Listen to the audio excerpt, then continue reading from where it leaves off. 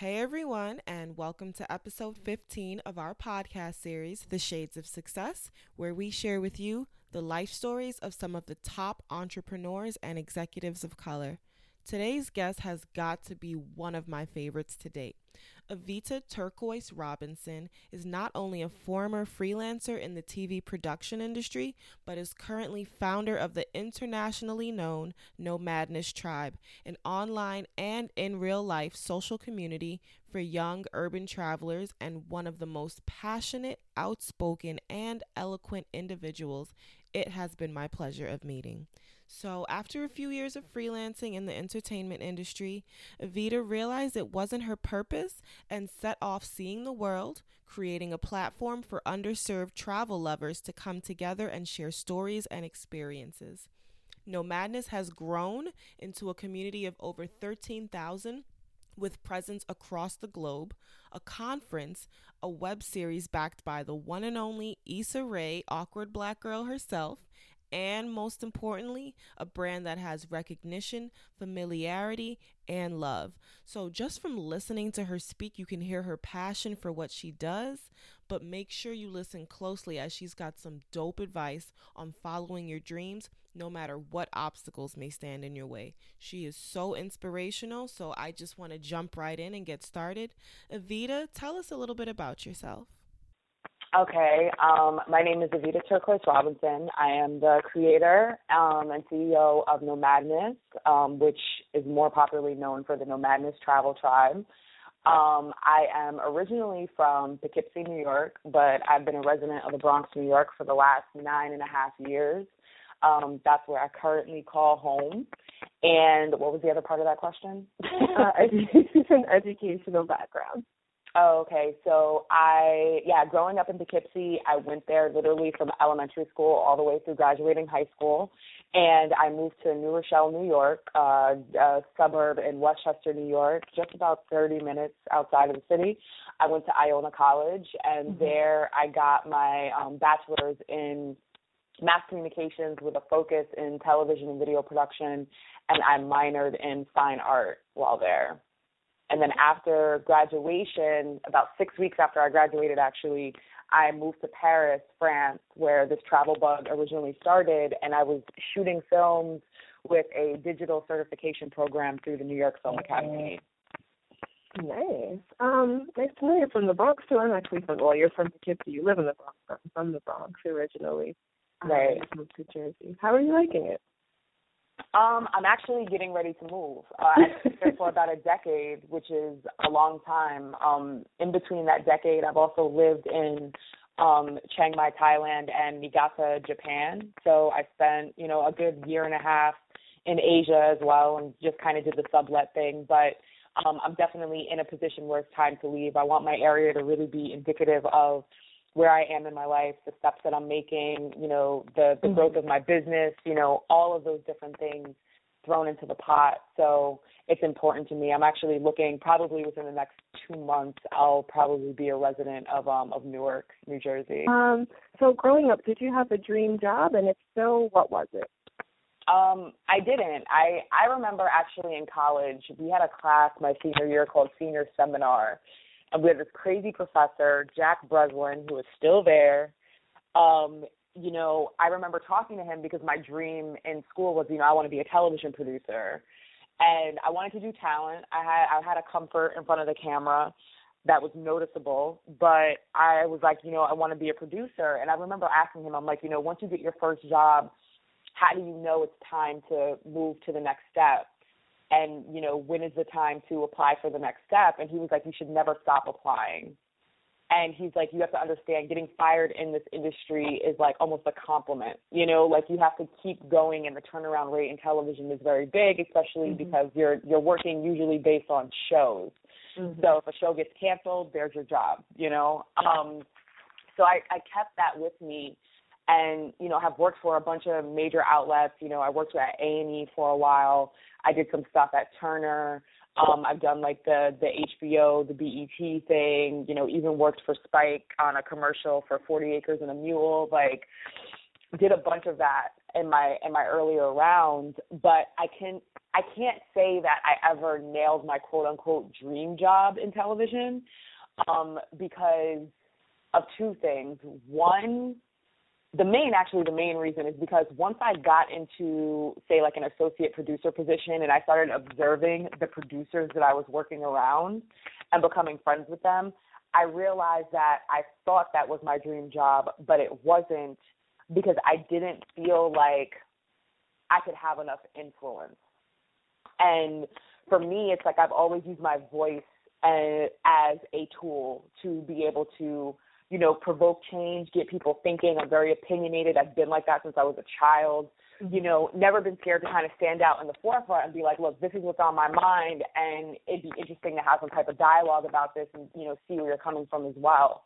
So for me, it was really coming to the reality before I got into the producer position that I wanted more from my life than what I was observing from people that were in that position. You know, like it seemed like this glamorous title to me, and very influential title to me on the back end. It just wasn't what I observed once I got into the industry. So that was when I started to kind of like wake up, you know, and be like, look, are you really trying to do this, or what's what? And there was one Friday afternoon that my boss at the time and half of the graphics department had gotten fired. And I was a freelance that he was trying to bring on permanently. And I had reservations about coming on permanently because I wanted the freedom that comes along with, like, you know, making a lot of money in a really short period of time and then being able to do whatever you want after. So all of his decisions ended up being frozen. So a week later, you know, I had gone from a man that was telling me that he was trying to bring me on for staff full time to a person who needed a new job the following Monday. So it was a very jarring experience. And at that time, I ended up running into a girl that had graduated college a year after me, and she had just gotten back from a year teaching in Japan. And I had not been able to shut up about my experience in Paris. At this point, it was like a couple of years had gone by. And she was like, you may want to think about doing it, you know, take a step back from what you're doing in media in New York and, you know, go abroad again, teach, do something that's completely different and kind of, you know, find your path while you're out there. So I ended up doing that, and that's what brought me to Niigata, Japan for a year. I was out there teaching English and bartending. Wow. But, yeah, so I can't say that I've ever, you know, I think now being a CEO, you know, those are things that all kind of fall within that realm. And the influence that I have with Nomadness, I think, when I didn't get hired for my quote unquote dream job, or when that dream, the wool was pulled from over my eyes and I saw it for what it really was, for me, I ended up taking a path of more so creating what my dream job would look like. And I think that that's really been the underbelly of what's pushed me through creating Nomadness. Okay. And to take a step back, you said you did a lot of freelancing with a lot of big networks. So how were you able to begin freelancing? How did you get into that to begin with? Freelancing really was just, I mean, when you go to school in a place that's right outside New York City, you know, and you start to make those types of connections and networking in the industry it's big, but it's kind of small once you get into the actual city. You know, like I'm sure there's people in LA that run into a lot of the same people working on projects. Same thing in New York. Like I would start running into the same people, and then they will start to refer you if you're like a cool person to work with, because when you're doing production, you're rocking out. You know, sometimes you're working like 15-hour days. And if you're an asshole, nobody's going to want to be around you, you know, and they're not going to suggest you and refer you for other jobs. So I think really having just like a cool, amicable demeanor, you know, it is a creative space. You can do what you need to do. You know, you can be yourself. Nobody's trying to stifle that. And a lot of times it's a really, really fun environment and a free environment. So for me, it was just getting the application process done early. You know, I even ran into some issues with my school because I had a professor that really believed in me, but the policy that they had for internships in college was just completely out of whack. And so I ended up on my own getting an internship with Sony Music. And I did that before I graduated. You know, I was like, I'm padding this resume before I even leave these doors and walk across the stage, because I have enough foresight to know that I'm going into the belly of the beast as far as media in a city like New York.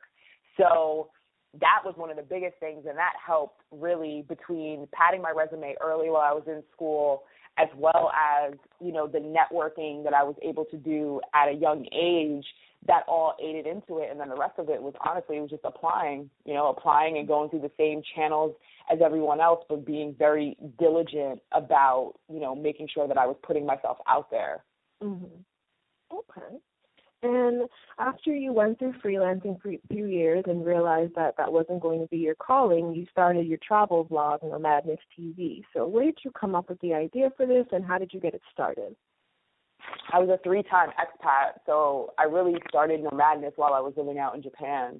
Mm-hmm. And I just, you know, saw myself as like a 20-something-year-old Black girl and backpacking around the world kind of like by myself, but I figured that there had to be other people that were out there doing this too. And it became an effort for me to really want to create a home for these people, and I couldn't find a space that I felt I could identify with, you know, whether it was diversity, the types of conversations. I wanted something that was more interpersonal. I wanted something that was more familial, and everything else was very, you know, surface, very top 10 tips, you know, ish. And I was just like, you know, I can kind of figure this stuff out on my own. I want to talk to real people about what it's like having travel as a part of your lifestyle, not just vacationing. And so that was really what inspired me to start Nomadness TV. And, and it's kind of like grown from there, you know, and it started with a blog. I mean, now anybody can start a blog. I feel like everybody should have a blog, especially a lot of kids coming out of college now. Like whatever it is that you're trying to shape your career around, I mean, there's so many just free tools, even more so now than when I was in school. There's so many free tools that help you navigate that entire space now. There's kind of no reason why you don't have some type of cyber imprint before you graduate from college. Mm-hmm. Okay. And so was it you going to these cities, kind of taping yourself, telling your story? Is that how it started? Yeah, I mean, it started off as a blog, really, of just me being like a travel photographer and me writing about where I was. Writing is still the gift that I feel like I was born with naturally. Mm-hmm. So it started with the writing, and then after that, it kind of grew into me creating a video series while I was in Japan, because I just felt like I needed stronger visuals and a more, you know, in-depth conversation to be had with all the things that I was experiencing in Japan. Mm-hmm. Okay. And then so from Nomadness TV, it turned into a whole platform for others in the community to join. So how did you get that started and grow it into what it is today? I started on Facebook. You know, one of the quotes that I swear by that I've heard before was like, if the internet was a geographic location, Facebook would be the capital. It's where everybody is, you know, and everybody still was before, you know, when I started this in 2011. So it's definitely about using the platforms that are already out there to your advantage, kind of finding one that you feel really represents your lifestyle, and it is the best communicative tool to get to the people that you're trying to get to. So starting the tribe, I mean, I put the first 100 people in, and now 5 years in, we're, you know, tapping on 13,000 worldwide. There's no country that I can travel to right now and not know somebody who's there. Mm-hmm. And that's an amazing feeling to be able to have been kind of like the brainchild and the catalyst behind literally a movement. I think people use the word movement way too loosely. And I really do genuinely feel like Nomadness is a movement, and I appreciate it as such. But I started with 100 people. The one prerequisite, which still stands today, is you have to have at least one passport stamp. And, you know, that wasn't an elitist move, which we've been dubbed like so off course for. I don't know where the hell that came from. It was more so a tool for me to understand that, like, we were breeding, it was a breeding place for the integrity of, like, real travelers. Because the thing is, like, I don't want to have to coerce you into travel. And the truth is, once you take that jump once, you understand why it's so important. That's why the prerequisite was just one passport stamp and not 5, you know? And so that was something that was really, really important to me. I wanted to build a group of people who have done this before, who get why it's important, understand that it's life-changing, and have actually made the move and done it. And so for me, that's where the one prerequisite came from, and it really just started. Like, I've never paid for PR for Nomadness. Everything that we've gotten has been, you know, people that were really interested in our story and interested in our progression. You know, a lot of them was from people that are members. So, you know, it kind of goes across the board. And that goes to show you that it's a shared passion, that they're willing to promote it just as much. Right. And so you are now collaborating with Issa Rae and forming the Nomadness project. So can you talk a little bit more about that and how your vision of this first started? Yeah, so Issa and I were on a panel together at, I believe it was Temple University a couple of years back. And ironically, I had just gotten back from our India trip. And so I had all these amazing photos from, like, the Taj Mahal and Holi Festival of Colors on my phone. And obviously, you know, it's Issa. We geeked out. And the panel had to do with crowdfunding. So after the panel was done, we all went out to go eat. And I was able to really have some, like, one-on-one conversations with her. And it was so dope because she just, like, looked at the pictures and was enamored. She's like, I love this. I love it. I love it. I love it. And it was maybe 4 months after that, I was at an airport on the way to Samoa for our Off the Beaten Path trip, and it just clicked to me. I hadn't touched the web series in a long time. I had been brainstorming the idea of turning the web series from, like, something that was just very me vlogger-oriented to something that really showcased what we were doing on trips and about the tribe. And that was the first trip in years where I had, like, diligently and consciously bought my DSLR with me because I knew I was going to shoot. I didn't know what I was going to shoot, but I knew I was going to shoot something. And while I was out there, the story really just started to unravel itself, you know, and as I'm shooting these things and hearing about the stories, because where we stayed in Samoa was where the 2009 tsunami hit, and hearing the stories of, like, people losing their children and just, like, seeing the resilience of the Samoan community, it was so powerful. And the next thing I knew, I thought I was just going to be shooting, like, a promo for our trips, and I'm shooting a web series episode. And so I kept going with that, and at the airport on the way back, I hit Issa up. And I was just like, listen, I don't know if you have anything, one, reality-based on your channel, and two, travel-based, and our demos completely overlap. Would you be interested in us doing, like, a Nomadness web series of content? And she said yes. And it was a very easy buy-in, you know what I'm saying? Because it made all the sense in the world, and I just didn't understand why I didn't see that a bit earlier than I did. But everything in its due time. So we're actually in the middle of season 2 already. That's been streaming. It comes out every other Friday on her YouTube channel. And, we did season 1 last year. It premiered May 22nd, 2015, and now we're literally in the throes of season 2. Nice. And you mentioned that you were on the way to your Samoa trip and you had done an India trip. So do you plan trips for the community and then people who'd like to come with you? Yeah, we have, we're approaching our 30th trip in 5 years. So I'm on the road a lot. Either myself or my trip advisor, we would facilitate the trips. I have another girl on my high council team, Brittany. She's actually facilitating our cruise trip right now. And so that's something we've done, but I made the announcement in January of this year that after 2016, we're actually no longer doing international trips, and we're pivoting to large-scale international events, pop-up events around the world. So that's going to be a big change we have going into next year. And you mean more so like conferences or like multi-day just kind of come together events? Or?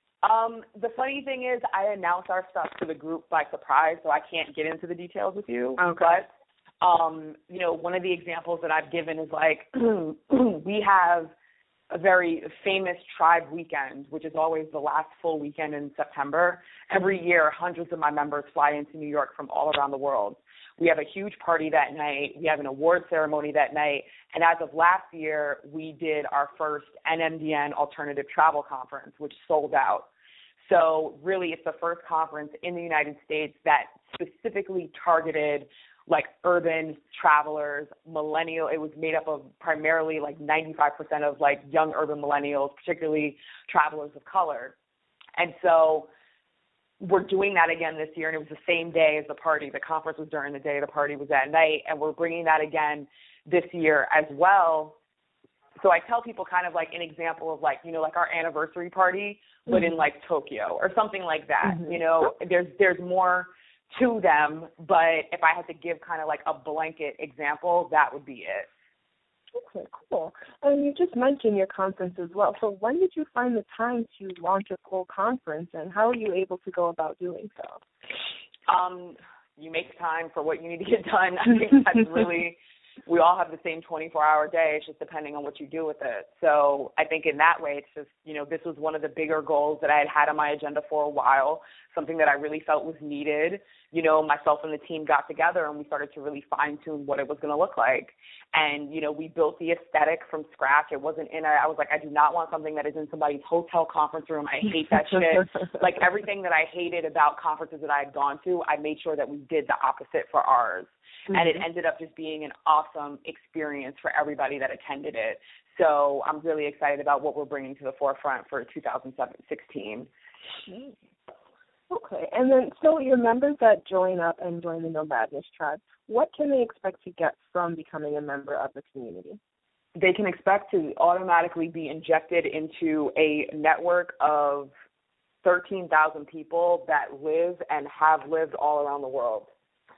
If they want to go to Italy tomorrow, not only do we have people that live there that would probably be willing to meet up with you, but we have tons of people and tons of archives of one-to-one information from people that look like you and come from the same background as you, therefore probably have the same interests as you.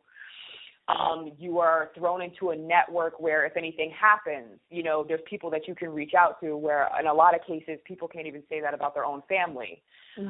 You are thrown into a network in which you're able to travel with these people, and they're not like your everyday friends who will say that they want to go somewhere and then fall out at last minute. You are brought into literally a worldwide movement and a worldwide community that has an insurmountable knowledge base when it comes to just all of the intricacies of travel, both domestic and international, but primarily international, as well as tangible people, not just followers, that you would be able to link up with and create relationships with around the world. Okay, that sounds like a good buy-in. So some entrepreneurs believe that following their passion is the best way to go about it, while others believe they should just pursue what they're good at. And you seem to have figured out a way to do both. How are you able to do so? I don't know if Nomadness, again, I wanted to be in television. So being in television and creating Nomadness are vastly different. So I can't say that I consciously knew that's what I was doing. I am definitely somebody that veers more along the lines of passion. I think what I have a knack for is authenticity as to who I am and what I represent, and then that bleeds into my group, as well as I'm an international connector. I've always had a knack for bringing unrelated groups of people together, even as a child. I used to do this with like house parties. And that's something that I've just seen grow naturally as, you know, on an international scale with, you know, adults all over the world through Nomadness. So I think if anything, it was definitely a call for, like, the passion was the first. That was the first and the most prominent. I think what naturally ended up happening were the skill sets that I just have innately as a person only added to what I was and have been able to build with Nomadness. Okay, got it. Okay. And so you have a beautiful concept and you've grown it into an amazing organization. How are you able to monetize it to keep it going? We've monetized through events. We've monetized through the trips. We've come up with really cool concepts for projects, and then we've done 3 overly successful crowdfunding campaigns for them. We are able to monetize through sponsorship, through advertising, through things like the anniversary party and the conference. We also have a really cool and kind of like in-your-face merchandise line at nomadnessmerch.com. So there's, outside of also my speaking engagements and things like that, because my brand is also growing in tandem with the Nomadness brand at this point. Mm-hmm. So I've always had multiple streams of income. There's no one answer to that question. Okay. And so I know you help facilitate the conversation about traveling, but how much traveling do you get to do yourself, and do you have any favorite places? I'm literally on almost all the Nomadness trips. I facilitate almost all of them. Literally, April was the first month since October that I hadn't been in an international country. I've been in an international country once a month since October. Oh, wow. So it's like I'm always on the go. And the majority of it is for Nomadness-oriented stuff. As far as favorite places, anytime I get this question, it's just really hard because I can't say that I have a favorite place, and the world is so different. Like, what I like about one place may be something completely different in another place. I say if I had to pick a few trips out of the hat, I'd kind of take India out, I'd take South Africa out, I'd take Samoa out. Those are just some places that have kind of left an imprint, but it's a hard question. I've never been able to just answer that directly. Okay. And then in today's day and age, a lot of millennials are kind of working a lot of hours for low pay. Do you have any advice for someone who's been hit by the travel bug but might be having a hard time finding a way to see the world? I would say to prioritize what you have and find a way to get paid for traveling. Mm-hmm. Even if it's something where you get a comp trip, like a press trip or something, I would also tap into your school. You don't know if there's anything that they have for current students or alumni, something that could potentially get, sponsored. I would really tap into that. And I think one of the biggest assets that is out in the universe right now that not only college students but also college staff are completely unaware of and completely missing the ball on is crowdfunding. Mm. When we did our V tour in 2013 and I spoke at a bunch of HBCUs, it was baffling to me how nobody knew about crowdfunding. I was like, if crowdfunding was around when I was in college, every crazy-ass idea that I had would have been paid for. I would have hustled and fundraised my ass off, and everything would have been paid for. So I feel like crowdfunding is a huge tool and asset that is not being taken advantage of by a younger generation that really is shaping it and has the ability to shape it in the years to come.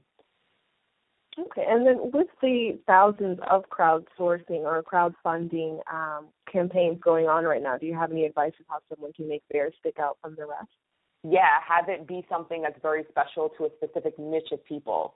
It's not about trying to attract everyone. It's about hitting the emotional core of a select few of people that understand you, they trust your message. I would have an innovative project that it was wrapped around. Don't just set up a GoFundMe and be like, yeah, I want to go to Paris this summer, give me $5,000. Literally create something that is innovative and even something that gives back and has an element potentially of like social change. And then I would push that heavily on my school, and be something that, other people can benefit, not just me. But I would definitely wrap it up around a project that can be focused around a specific niche of people. Because the key to crowdfunding successfully, it's not a couple people that donate a lot of money. It's a lot of people that donate a little bit of money. And when you think about it in that realm, you need something that really resonates with people. But I would have a built-in community that you can target already. Mm-hmm. Okay, good advice. And currently, what is your main role and the task associated with it for Nomadness? Do you kind of wear many hats and do almost everything, or do you have a strong team behind you now? It's both. My team, we affectionately call ourselves High Council. It's just something kitschy given the whole tribe thing. And everybody has their specific role, from trip coordinator to social media directors and, all of that stuff. So I definitely have a loyal and amazing team behind me, but I am still the only person that does Nomadness full time. So I am, and it's my baby. So I am the one that definitely puts in the most time, effort, sweat equity, all of that into Nomadness. I have my hands into everything. They have their own, their strengths tend to be my weaknesses, but at the same point in time, I always make sure that I know a little bit about everything that's going on, That way, if for some reason something changes, we're not completely falling off the wagon because somebody isn't there. So I definitely have my hand still in everything, but I also do couple that with a team. Okay. And what would you say is the biggest obstacle you've ever felt on your journey so far, and how were you able to overcome it?